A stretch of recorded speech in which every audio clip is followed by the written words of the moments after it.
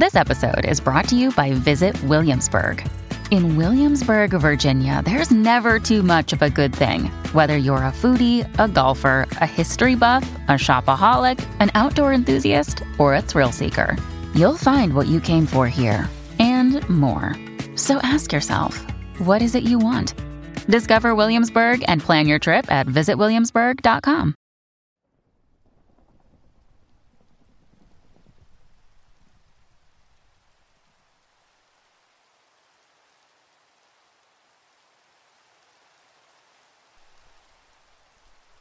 I live alone in a one-bedroom apartment. So, can anyone tell me why there was a woman sitting on my couch watching TV? I was in my room getting some work done when I'd gotten a bit hungry and planned on walking to the kitchen to get some leftover Chinese food. My kitchen sits next to the living room, and as soon as I stepped into the dark hallway, I noticed the television was on. I know I never stopped to watch anything on it, so this was an immediate red flag. Thinking that maybe it was updating or maybe Alexa had switched it on by mistake, I walked over to turn it off, but my heart dropped when I saw a woman with oily black hair sitting on my couch watching it. For a moment, I was confused because I knew there was no one here when I walked in, and I knew all the doors and windows were locked.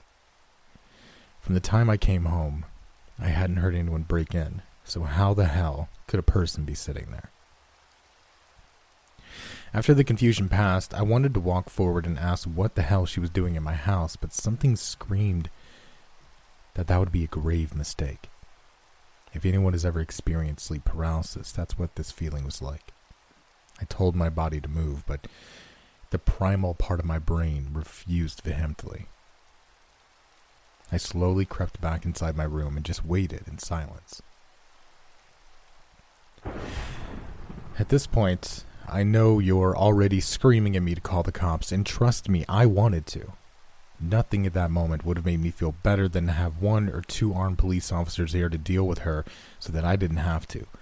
But if I'm being honest, I didn't want her to hear me talking. If she'd walked into my room, I'd be trapped, and at that moment, I felt like that'd be a nightmare. After waiting half an hour in silence, I mustered up enough courage to at least observe and see what she was up to. Forcing myself up, I cracked the door open just enough to get a clear view of the hallway and looked at where she was sitting. If I didn't know any better, I'd have thought she'd just legitimately stumbled into the wrong house and was relaxing like any normal person, but something was off. It almost looked as if she was slumped forward on the couch. Part of me wanted to believe she was sleeping, but what I saw next shattered all hope of that.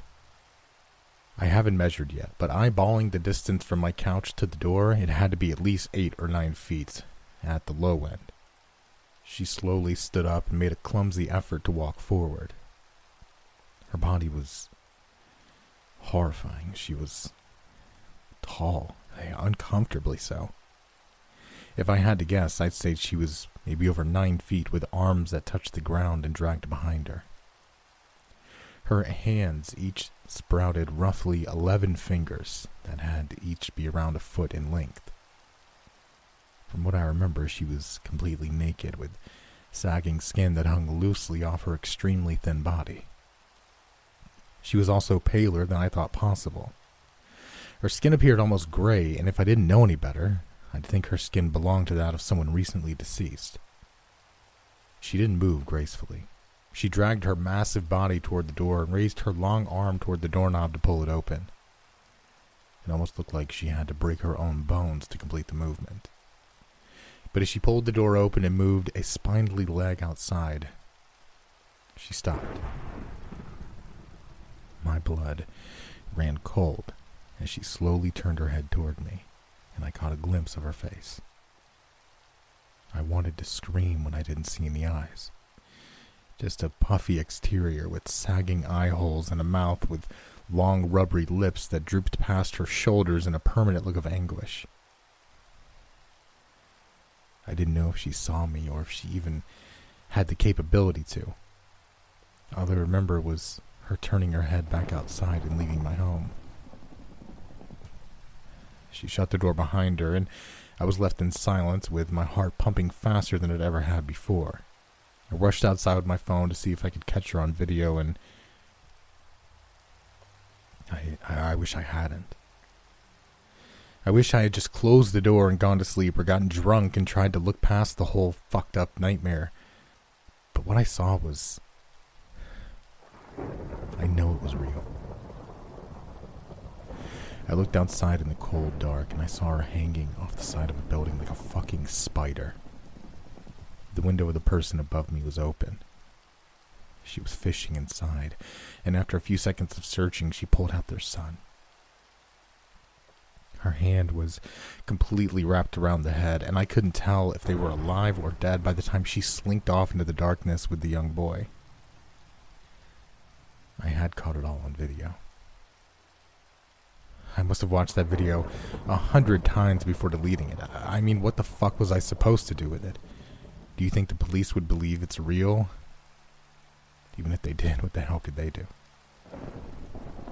As a parent, are you better off thinking that your kid ran away, or knowing that it was taken by an entity that we can't even begin to comprehend? At least with the former, you have hope that maybe you'll see them again. I couldn't bring myself to bring up such a crazy notion to a grieving family. Or worse, have them believe me and go looking for something that no one should ever try to find. I knew as long as I kept it, I'd be tempted to watch it. And every time I'd watched it, I'd be driven further into madness. There have been more stories of missing kids as of late. I've even heard some rumors about pets going missing from people's homes. Surprisingly enough, I even heard a story about a full-grown man disappearing. He was never seen again, with absolutely no trace of where he went or why he left. The only thing suggesting any kind of outside force was an open window and a few strands of hair police couldn't match any DNA to. This has taken quite a toll on my life.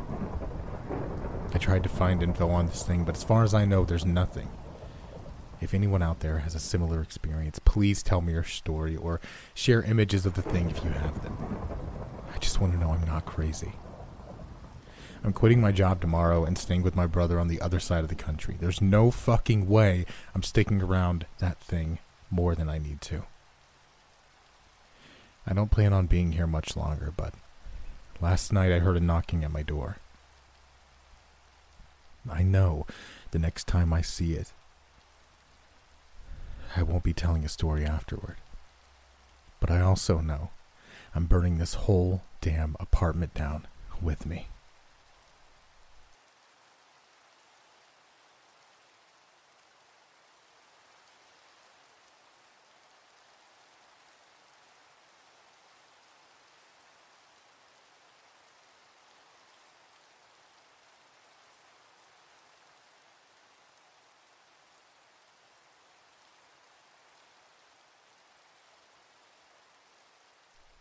There are various definitions and traditions when it comes to the length of a lunar month. An anomalistic lunar month is around 27 days. A synodic lunar month is 29. I know this because I've always been interested in astronomy. I mention it because it's one of the few useful reference points I was able to carry over from the life I had before I went to visit my father 2 years ago. I used the synodic lunar month as a basis for marking my calendar every month, not because I needed to keep track, but because it allows the illusion of order and sanity. In reality, I keep track of the moon by building pressure at the base of my skull, by the growing volume and frequency of the demands being whispered in the darkest chambers of my mind. Because this isn't a struggle I have once a month, or just in the last days leading up to the moon rising fat and full in the sky. No. Every night, I fight the demon. You look just like I remember. I tried to hide my contempt at the empty platitude. My father hadn't seen me in nearly 30 years, and I'd only been 8 at the time. I stood before him now, a grown man older than he'd been when he left. and he wanted to act as though he would recognize me on sight. As though some dishonest reference to some long-forsaken memory would bridge the gap of all those years in a moment, make me forget the fact that he abandoned his family not just the day he left, but every day since that he hadn't come back.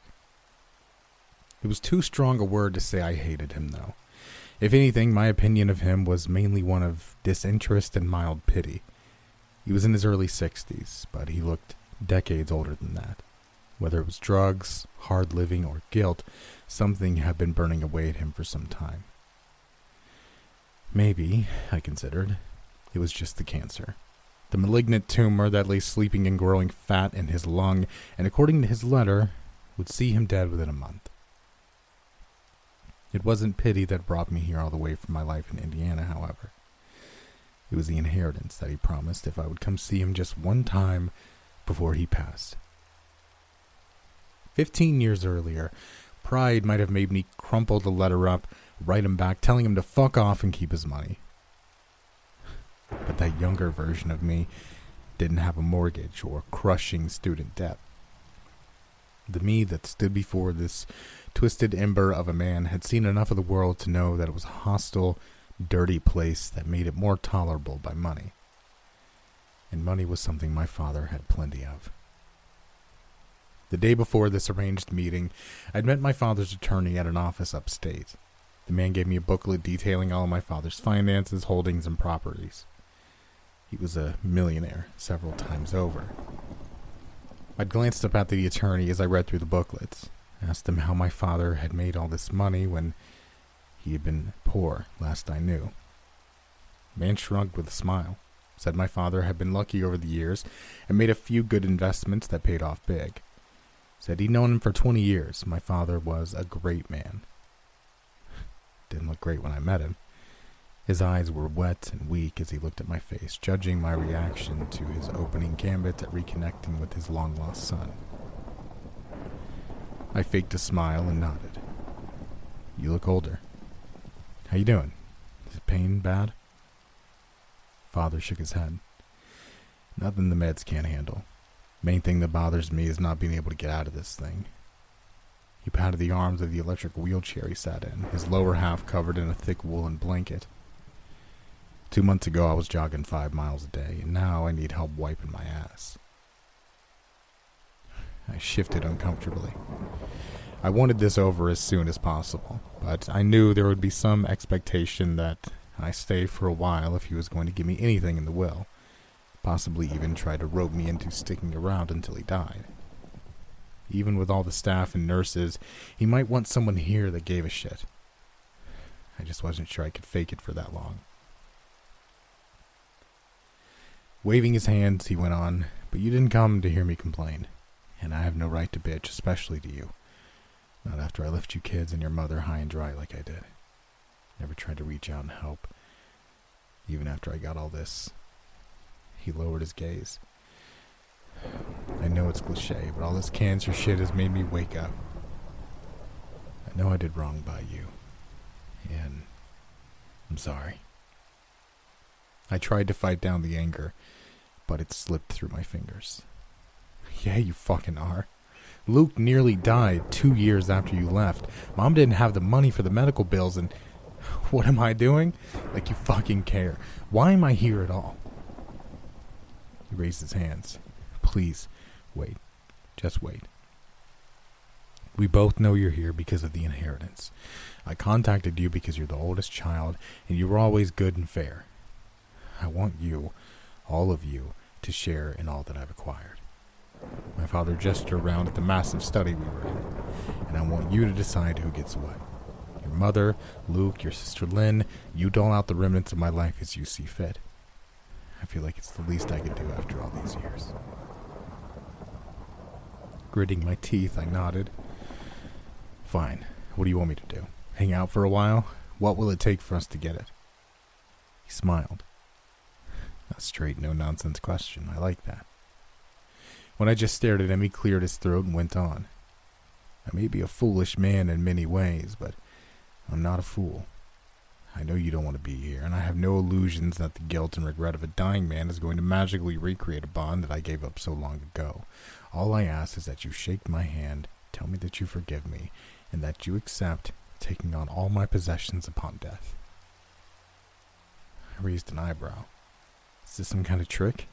Are you deep in debt or something? My father laughed. No, far from it. You saw from your meeting yesterday with Anthony that I've done very well these past few years. Nodding warily, I shrugged. Okay, so that's it? I shake your hand, say I forgive you, and that I want to inherit everything when you die. That's all. Then I can go? That's all.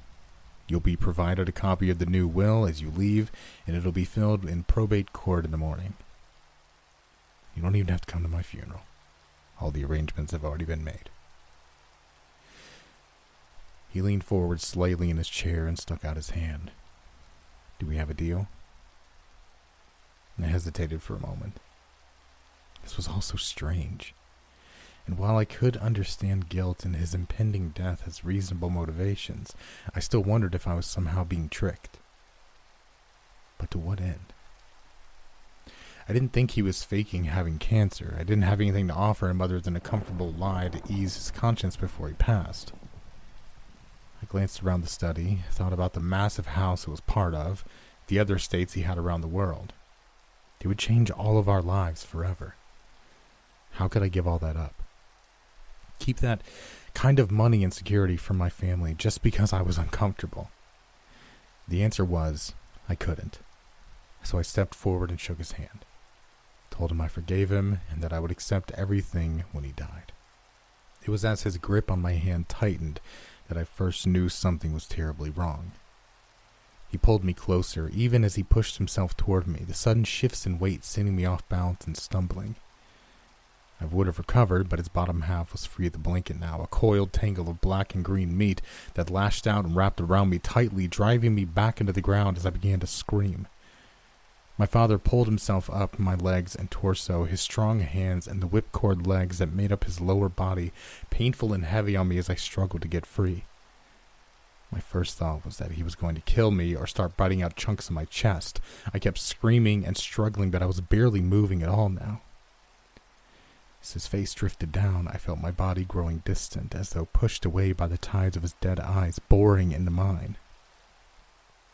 He was going to do it. Whatever it was, he was going to eat me, starting with my face. Instead, he planted a light kiss on my lips. I felt my face go numb as I tried to move my head, but then it was over. Not just the kiss, but all of it. When I sat up and looked around, my father was gone. I sold off that house and all the other properties. From the start, I knew that I didn't want anything that had ever belonged to that man, that thing near my family. It was a few weeks after the last house that had been sold that I started to feel something growing inside of me. When it was strong enough, it started directing my actions when I slept, speaking to me when I was awake. Even when it was just a low hum of words scratching at the back of my head, I could recognize the voice of my father. He said this was a necessary thing for him to live on. He needed a host and he needed to kill. He hoped that I didn't mind helping with both. I refused, of course. It only took a couple of months to realize that he grew stronger with the moon, and when it was full, he could kill no matter how hard I fought him. I begged him to stop, but he only laughed. He told me that I needed to develop a stronger stomach, or if I was too weak, there was always another option. I could share my inheritance with my family. I wouldn't mind seeing your mother again. Could be fun. And Lynn's in college now, right? I could join a sorority. He chuckled. The choice is yours. I know what I'd pick. Time to see if you really are my son. I didn't answer him. There was no point because there was no real choice. He wouldn't let me kill myself, and isolating or confronting myself doesn't work. At the end of each month, I drove to a new random place. At least, I think it's my choice to do that, but it gets blurry when the last day is close. I tell myself that the randomness makes the horrible things we do more fair, like an accident or an act of God. and I can keep him at bay 28 days out of the month. Even on the 29th day, I try, but it's no use. His grip is too tight. I don't see my family anymore. They try to contact me, but I ignore. I stay on the move and won't respond to messages. They need to forget about me. Let me go. I don't know what my father is or what he can do, and I won't risk them getting hurt by him again. I know I'm getting to where I don't go around people much at all. I spend most of my days watching TV or sleeping, making time alone until the sun goes down, dreading how quickly the darkness comes. Because just past twilight, I feel the familiar scratching at the back of my head, like a cat asking to come in for the evening. And then it's fully awake, pushing at me, trying to shove me down, take me over until the next sunrise. Someone watching me would think it's very odd. A tired-looking young man sitting alone in a fancy room somewhere, staring into the distance with fixed concentration for hours on end. A strange but very placid scene. But inside, it's very different. It's shoving and clawing and biting. Pain and fear and dread as I feel my strength to begin to go. Every night I fight the demon, and every night it ends with me crying and screaming as I push the thing back down for a few more hours. Most nights, it slips back into the dark nest it's made in my soul without threat or complaint. It knows the sun is coming up soon anyway. But some nights, when I'm at my most broken and alone, I beg it to stop, to leave, to end this. Without fail, it repeats the offer to share my burden with the people I love. So far, I've managed to refuse every time. Those nights are always the worst. Not because I've been lowered to begging, but because I feel so utterly isolated in my father's trap. It's because of what he does as he slithers back down inside me for the day. He laughs. It's a nasty, inhuman laugh that says, I don't see the joke yet, but someday I will. That someday I'll be laughing beside him, readying myself for the next night. For the next time someone has to fight me.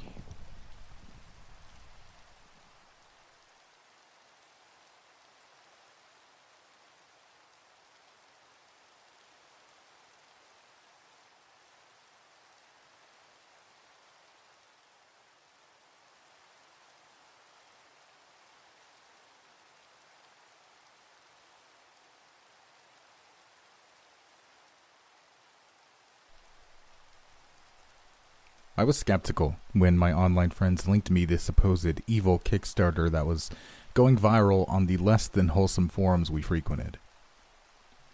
We were an unmoderated haven for trolls, weirdos, and radicals, sure, but this Kickstarter was something else entirely. It seemed to have no publicly stated goal, and the writer had only promised, quote, something awesome if the funding amount was reached. Stranger still, the rewards were all hidden except for the first level. In the Pledge $1 or more box, the text read, "Want to get started? Throw in $1 and you'll receive access to the higher pledge tiers. Also, two things will happen.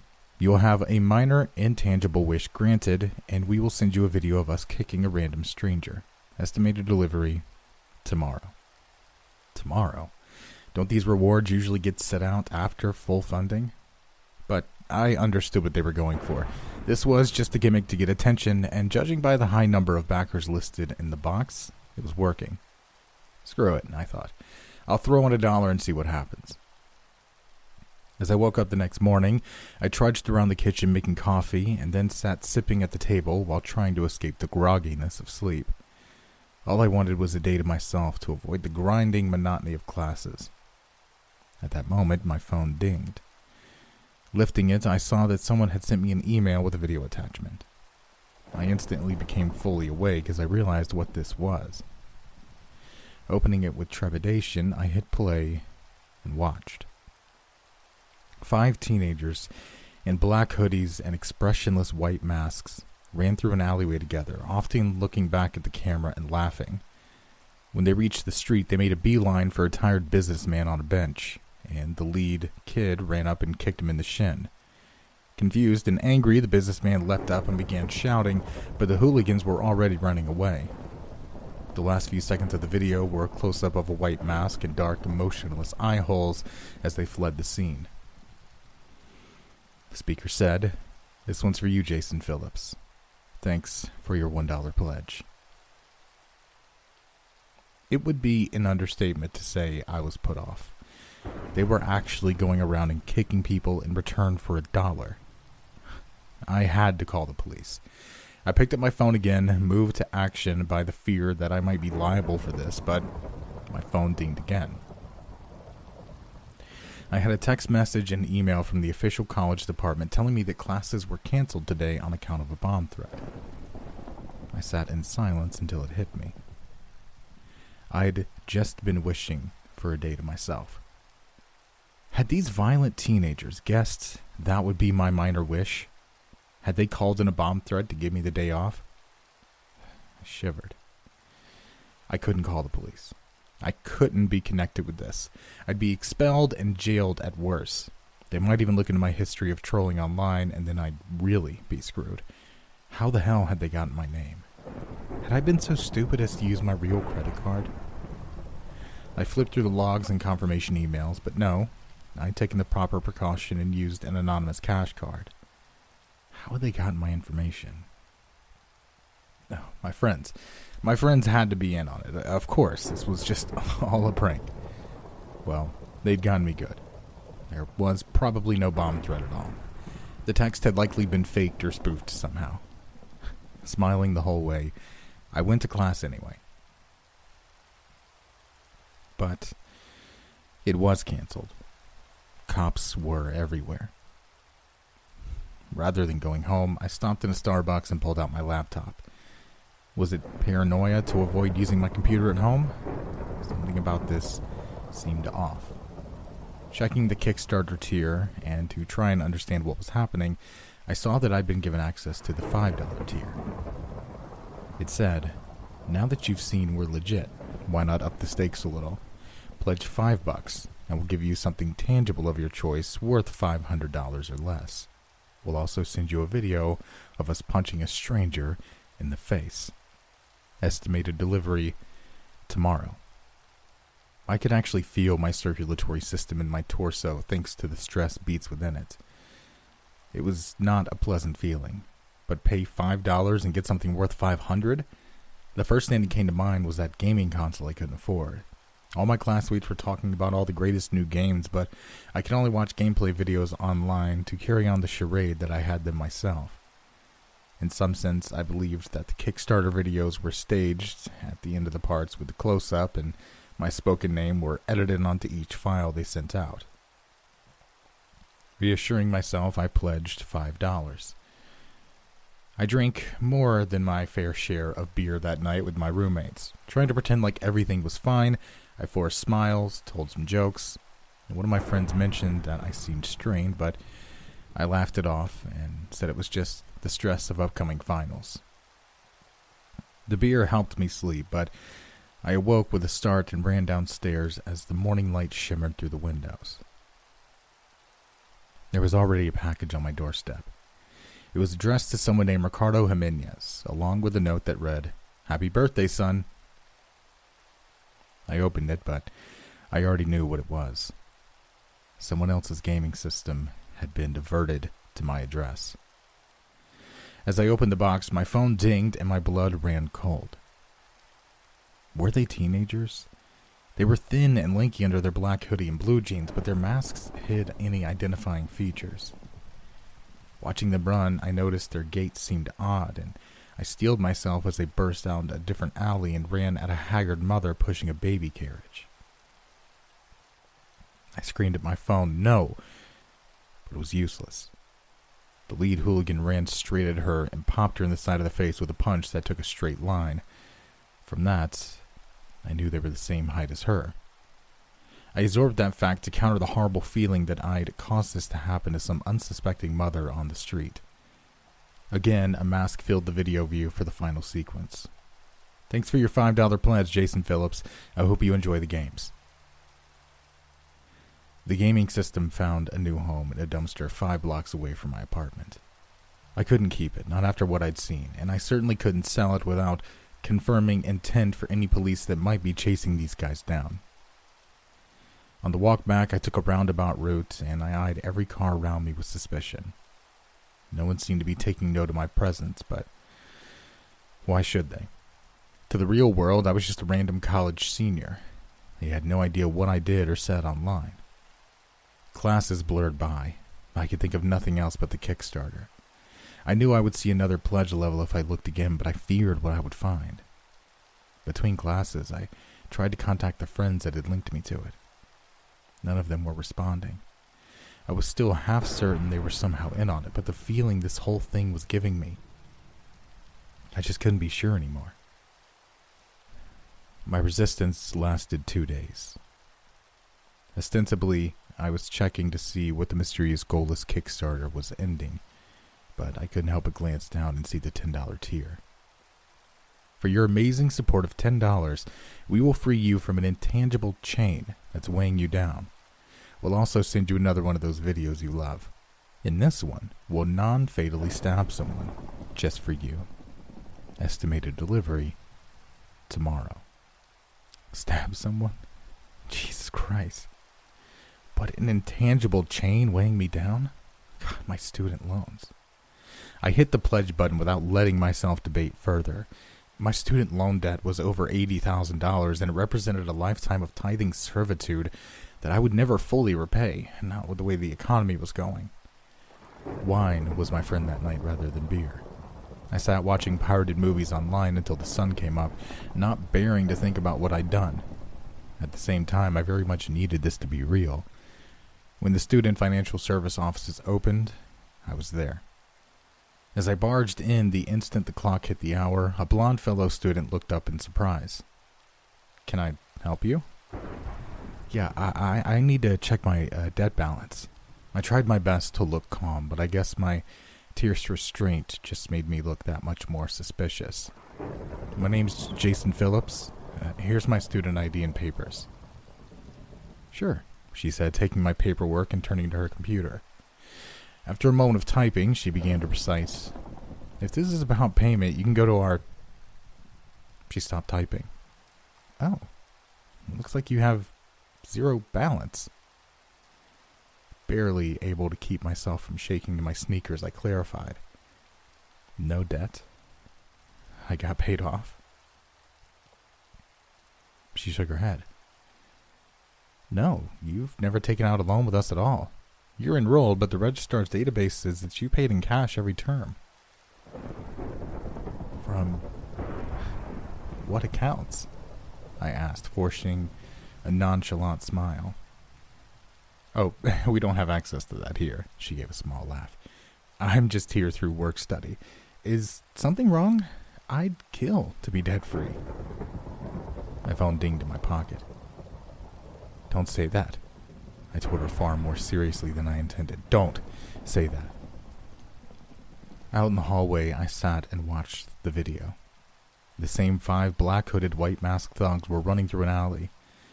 As they emerged onto the street and headed for a bald teenage girl in a shirt that read, "I stood strong, I fought hard, I won," I closed the video and put it away.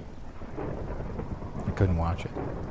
I recognized that kind of shirt from my father's own struggle with cancer. The shaking wouldn't stop, and I imagined I was bright red from the absolute chaos going on inside my chest. Oh, God. I was free of the debt, free of the weight of $80,000 that had racked up when my father's illness ate my college fund.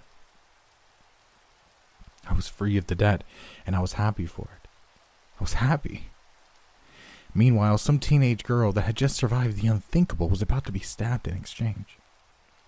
My only consolation as the spit and tears plopped on the floor by my sneakers was that the pledge box had specified non-fatal. "Are you all right?" It was my turn to look up in surprise. "It's not often that someone comes in freaked out and sad that they have no debt," the blonde girl from the front desk said. "Something's the matter, isn't it?" After studying my face, she sat next to me. "I'm Kelly." "Jason," I told her, unable to look her in the eye. "Why don't you tell me what's wrong, Jason?" It all spilled out in one long, babbling wave. The Kickstarter, the pledge tears, the bomb threat, the kick, the gaming system, the punch in the face, the canceled student loan debt. She sat and listened to it all, wary. After I was done, she nodded once, narrowed her eyes, and then said, "Show me the video." It was not the reaction I was expecting. I'd been braced for disbelief for having the cops called on me. Instead, I asked, "Are you sure? Just show it to me." She took the phone and watched without visible reaction. After I heard it say my name and thank me for the $10 pledge, she said, "Well, they stabbed her, but I think she'll live." I finally found myself able to look at her. Now that someone else knew, I wasn't so gripped by terror and self-loathing. "You're not scared?" "I don't know enough to be scared yet. Do you have the other 2 videos on this phone?" "Yes, here." She watched the previous 2 with the same calculating gaze. Once they were over, she said, "They always originate out of sight. Why is that? And who exactly is doing the filming? Tonight, let's get these on a bigger monitor and watch for reflections. These look like random city streets. There's no way they've got all their angles covered, and if they do, you know it's fake." After a sigh and a nod, I told her, "I have a desktop computer at home, 2 big monitors." "You a computer science major?" "Yeah." "All right, here's my number. Text me your address and I'll come by after work and classes." Taking my phone back with a sense of dumbfounded shame and hope, I asked, "Why are you helping me?" "Maybe I'm one of them," she said with complete neutrality. "And this is just a way of secretly getting closer to you." I laughed nervously, but she returned to the Student Financial Services office without taking it back or even hinting that she was joking. Something about her deadpan attitude made her seem trustworthy. Or maybe I was just desperate to have help in this. But I have no other option anyway. That night, I sent her my address, and she showed up with a laptop of her own and sat at my desk alongside me. I loaded up the videos on my large monitors, and we began to go through them frame by frame, staring at every single blur and corner. Hackers of some sort, she guessed, drinking from a very large fountain soda she brought. You'd be surprised the kind of information they can get online. "Oh, I'm no stranger to hacking," I replied, feeling much better now that I had an ally. "I basically live on the internet. Career no lifer here. But this is a whole nother level. Calling in bomb threats, redirecting mail, canceling debt, and all without any police attention that I've seen. These guys are good." She glanced up at one of the tabs in my browser above the video. "You frequent that forum?" Red-faced, I quickly closed the tab. I'm not a brony, I swear. I was just trying to get info on these guys." "I believe you," she said sardonically. There was nothing in the first or second video, even going frame by frame. "Could just be unlucky," she commented. "Load up the third one." I glanced over at my small digital clock. "Are you sure? It's almost 2 a.m. "I'm sure. There's something here." Again, I had to ask, "Why are you helping me?" She looked me straight in the eyes, which I found was rare for her. "It's a mystery. Don't you want to solve it?" "They're hurting people." My heart was beating fast again for many reasons. This is messed up. They're halfway to their fundraising goal, and I don't even know what will happen when they reach it. "Could be some sort of terror attack," she mused. "But that doesn't seem right. These guys have some sort of moral code lurking behind their cheery shenanigans. They're giving you things, but they're also hurting people. Before we look at the third video, what's the next pledge tier?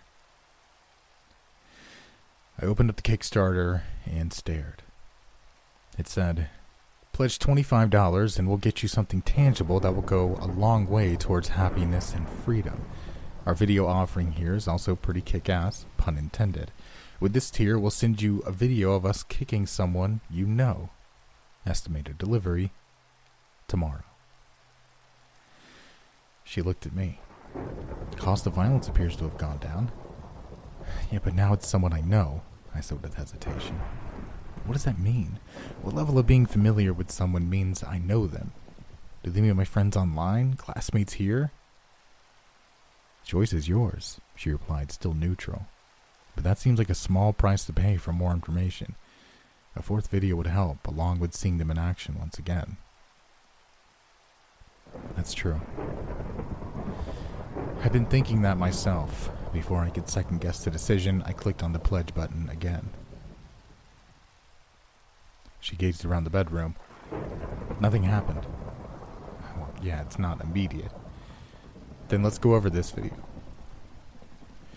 We began going through the third video frame by frame, looking for any hint of editing or angles that might show something that the 5 masked, lanky figures had missed. And I lost all feeling in my limbs for a moment as I finally saw it. Pointing, I drew Kelly's attention to a reflection on a passing car window. 5 black hoodies and white masks could be seen, but there's nobody filming, she said with confusion. That's where the camera should be, right? Yeah, I half shouted. There's the pole that they just passed on the left. Where's the cameraman? Where's the camera? While I got up and began to pace back and forth in a panic, she sat in her chair, staring down at the desk and murmuring to herself. Hacking, coding, digital alteration, buried for us to find. They want us to be scared. They didn't make a single mistake in the first 2 videos. Why now?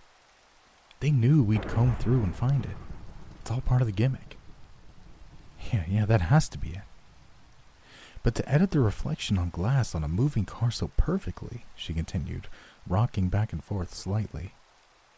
It's amazing. She snapped out of it, then looked at me. It's too late to walk through the city. I'm staying here tonight. Just like that, one confusing terror drained out of me to be replaced by another. Okay. She slept on the other side of my bed while I remained awake. I was getting increasingly fatigued, but I was far too tense to sleep for many reasons. Morning came as a gradual gray lighting, and I sat up wearily just as the sounds of a loud and heavy truck began emanating from outside my window. Kelly awoke and popped up instantly with no sign of exhaustion. Together we went outside to see a heavy-set man operating a winch to lower a sports car into the pavement. You Jason Phillips? Yeah. Got some ID? I showed him. He grunted. Car's for you, kid. What'd you do? Get all A's and your parents bought you a car? This one's an easy 100,000. Must have been some tough classes. Staring, I said nothing. He handed me the title after I signed something on a clipboard, and suddenly I was the owner of a new Lamborghini. The delivery man knew nothing of interest, only that the order had come in online and cleared, and I was left to sit in my new sports car while my phone dinged every so often to remind me I had a new video. This didn't do it for me. I didn't care about a car. I wasn't really that material. Except, what else had the tier said? Something about freedom? A car meant the ability to travel. With a car, class would no longer be a 20-minute walk away. I could give rides to people, curry favor, impress girls. I look over at Kelly, who was studying the title and the paperwork. Did this kind of thing impact her at all? Nothing seemed to faze her. But I was not nearly as stoic. The fourth video immediately began in a dark gap between 2 houses, and the 5 white masked perpetrators ran across the street toward a house I recognized. As they broke in the door and the sounds of my mother screaming reached my ears, I watched in abject horror as the invaders broke into my dad's at-home medical machines and began brutally kicking him until he was crawling on the floor. Exact grammar was important. The first tier had said one of them would kick a random stranger. This later tier had simply said the video would be of us kicking someone I knew. I hadn't paid close enough attention. My jaw began trembling as I watched the five run from the house laughing. "Jason Phillips, thank you for your continued donations." "What is it?" Kelly asked. Through the open car window, I handed her the phone in silence. She watched it calmly. "This is great." "Great?" I screamed. "Did you see what they did?" "Yes. They entered a place they did not control, and by the color of the sky, it looks like they literally just did this. They'll have screwed up this time. They didn't give themselves a chance to edit the video. Get inside and get this on your monitor." Wiping away my tears, I did as instructed, and we began going over the fourth video frame by frame. It was gut-wrenching to see my father beaten so brutally after what he'd already survived, and to know that I did that. It was something I could never apologize for. Kelly said, "The Kickstarter's almost at its goal." Glancing at my other monitor, I saw only a sliver remaining to be filled. It was me, wasn't it? It was counting down for me. I kept finding excuses to gain things at the cost of others, and I kept finding ways to feel confused or surprised about the result to shrink responsibility. It had clearly stated what would happen in each tier. In fact, while Kelly continued studying the fourth video, my eyes strayed to the fifth and final tier. "Are you ready for the change? Pledge the maximum amount and we'll reach our goal. Untold wonders await our most devoted supporters. We'll also send a video of us killing someone you know. Don't worry, it won't be a family member. Estimated delivery, immediate." Untold wonders. What could that entail? They'd already done such incredible things, but they'd all been within the realm of possibility via computers and social engineering so far. Next to me, Kelly gasped. "They missed one. They missed a reflection." She grasped my arm, but I kept staring at the pledge button. Untold wonders. "They're not human. Jason, look, you have to look." My hand floated to the mouse, and I moved it to the pointer, over to the pledge button. I had an idea of who would be sacrificed if not a family member. Kelly seemed like a great person, strange in some ways, very caring in others, but did I really value her as highly as whatever these untold wonders were? I didn't know her that well, but yes, I did. She was human, and she was alive just like me. This wasn't some anonymous person on the internet that I was slinging insults at. This was a real person, and I understood now that they had always been real people behind the monitors, somewhere in the world. God, I'd been a terrible person. The stress of my father's illness and the pressure on my finances and family had pushed me in a dark direction, a direction I now had to resist. I let out a sigh and released the mouse. The spell was broken. It was over. The madness was over. "No more," I said with a sigh of relief. "I can't go down this road any further. It's just not right." I turned and froze. The ominous black maw of a gun barrel had been pointed to the back of my head, and it was now directly touching the bridge of my nose. She slowly withdrew the weapon and slotted it into an unseen holster. Still eerily calm, she began to walk away. What was all this? I called after her from my seat, my mind racing from the adrenaline. Jesus, was this a test? She paused at my door. Without looking back at me, she said softly, "Yes. A test for admittance. And you failed." Her gaze turned slowly toward me. Now that she was no longer putting on an act, I understood that her expressionlessness was that of an animated corpse. But I'm glad you did. You wouldn't like it, where we're from. With that, she was gone, and I was left to quiver in my chair, process what had happened, and stare at the one reflection the editors had missed in the fourth video. The face of the cameraman. It was a hollow-eyed, maggot-infested, sneering visage. It was a face that would haunt my nightmares for the rest of my life. It was my face. Almost.